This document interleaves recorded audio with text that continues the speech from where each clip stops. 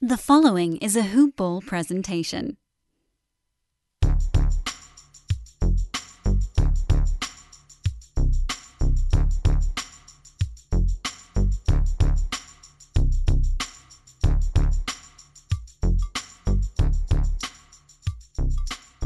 Hello and welcome to another episode of Hoop Ball's NBA DFS Today. This is your Wednesday, June 30th edition. I'm your host, Keith Cork, and also my son over here, Christopher. If you hear some rattling in the background, we've got a special guest tonight, or today, I should say. And we're going to go over this one-game showdown slate here as the Suns take on the Clippers. But before we get started, I want to give a quick shout out to our guys over at MyBookie. It's simply the best sports book around, guys. It has a fully fledged casino platform, and any sports bet that you can think of, you can make it, man. It's true. It's got live dealers too. So if you sign up and enter the promo code Hoopball, that's HOOPBALL, you can get your first deposit matched halfway up to your first $1,000. So if you put in 1,000, you can get an extra 500, guys. And I use my Bucky every day at this point. I don't know if I'll continue doing it after the basketball season's over, but it's great. It's fantastic. You all should check it out and get that promo code in. But anyways, moving on to this one game we have tonight.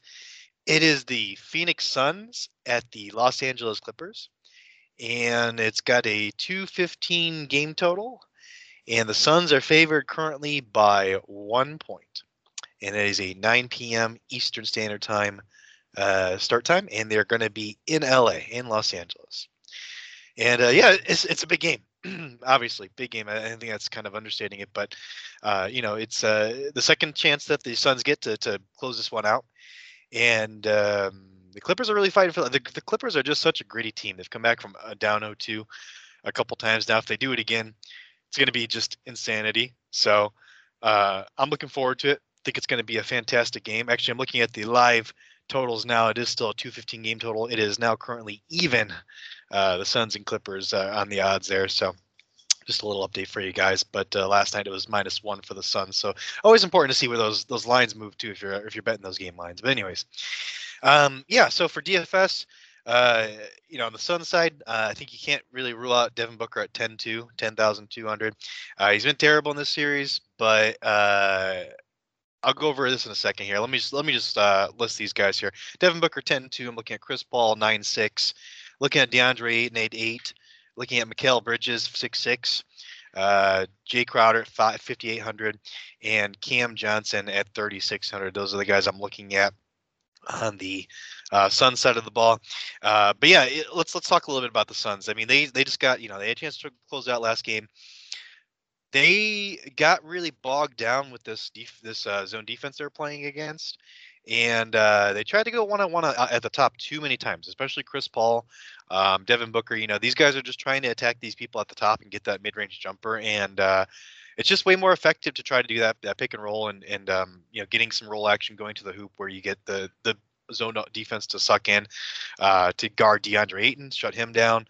And then pass it out to the corner for an open three, which I think is what they're going to do a lot here. I think you're going to see a lot of three balls that are coming in good flow, off of a pass. Just a good shot, good rhythm shot. That's what I'm looking for the Suns to do here, to try to get this Clippers team out of that zone defense. Hopefully in the second half, maybe even sooner. I'm sorry, I didn't go over the injury report here. For the injury report, I know that the Kawhi Leonard's out. We were thinking that maybe Kawhi Leonard might play, but I know that he is out for this game. Micah Zubek is questionable. That's the big one that I wanted to make sure we went over. If Zubek plays, I still think, a big part of me still thinks that they go to that zone defense just because it bothered the Suns so much, at least to start with. But I think that, like I said, I think the Suns can get him out of it. But yes, Kawhi Leonard's out. Michael Zubek is questionable. And then on the Sun side, we've got everyone healthy. So, Zubek, I mean, that's a big one. If Zubek's in, he can be an option for you.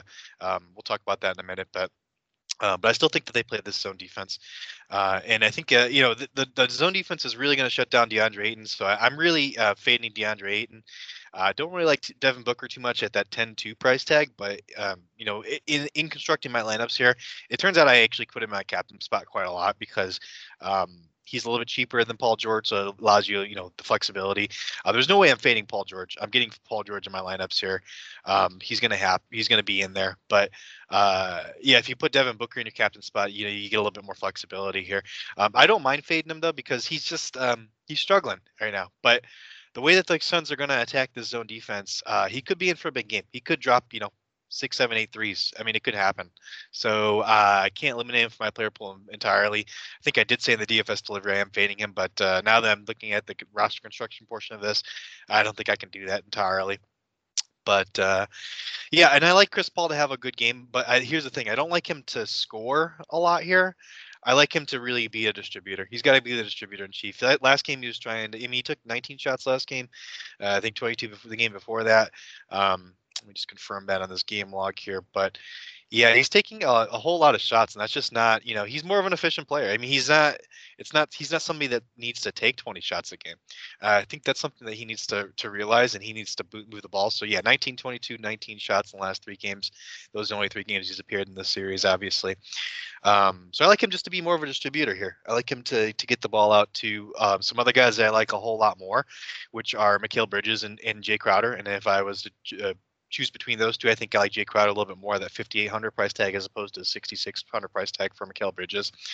I see the Suns launching from deep early and often, and that's really going to benefit guys like Jay Crowder and Mikal Bridges and Nick Batum, or not Nick. Wow. Ooh, that's the other side of the ball. Cameron Johnson, sorry, 3,600. I like him also. I think he's probably the first one off the bench. I don't know if the Suns maybe get another shooter on the floor and just abandon having DeAndre Ayton in there. It's a possibility. You still want to have that threat in the middle to get the zone defense to suck in and make them, stay honest in guarding that paint. So, but yeah, I love the shooters on this team. So I love Jay Crowder. I love Mikal Bridges. Those are probably my top 2 plays on this side of the ball. Then following that, I like Devin Booker and Chris Paul. And then, if you need to save some salary, Cameron Johnson at 3,600 is a really, really great option in my opinion.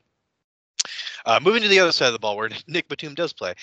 Clippers, we got Paul George at 12,000. We've got Reggie Jackson at 8,200. Vika Zubac at 5,800 if he plays. Marcus Morris Sr. at 4,000. And Nicholas Batum at 3K. I think that's really a steal. Excuse me, really a steal for Nick Batum, especially if Zubac doesn't play.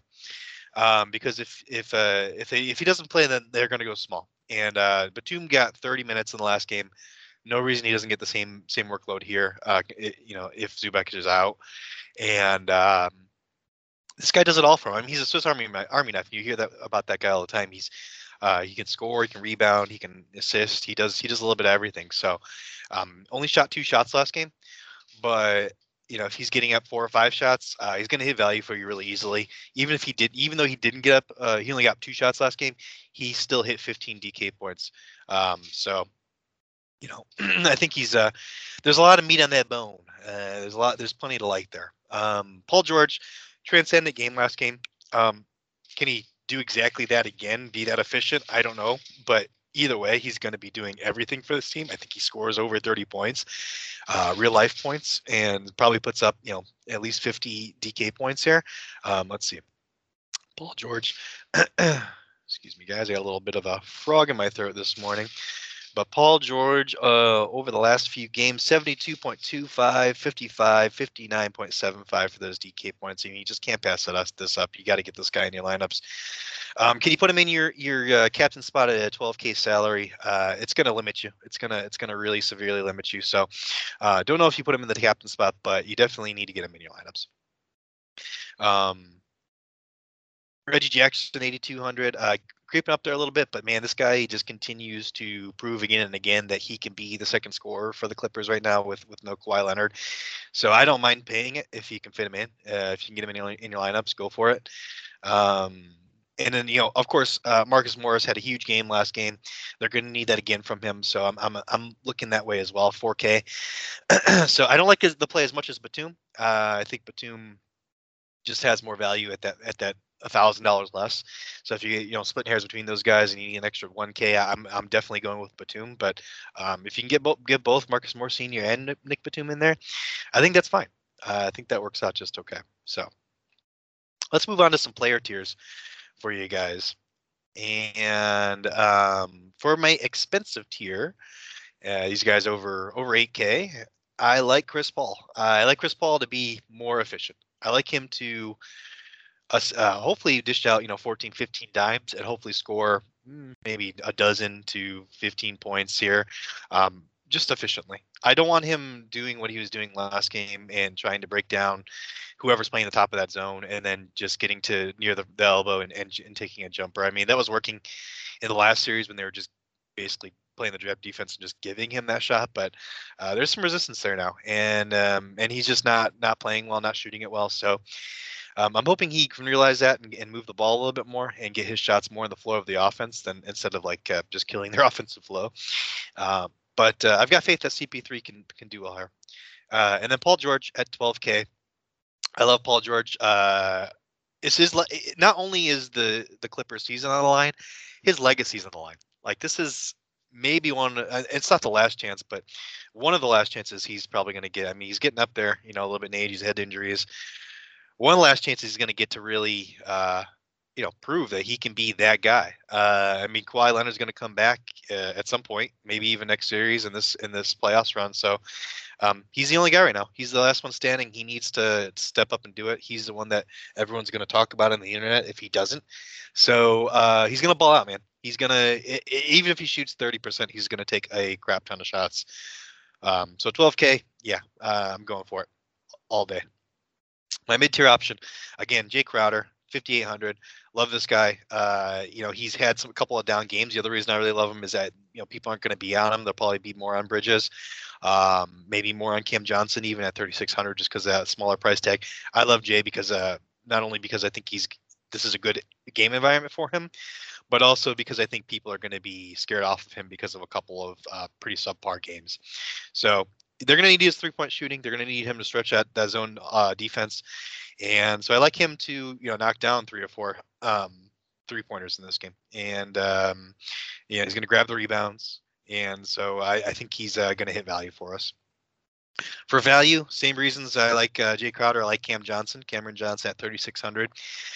Same logic, they're going to stretch that zone defense. I think he probably comes into this game earlier than you anticipate.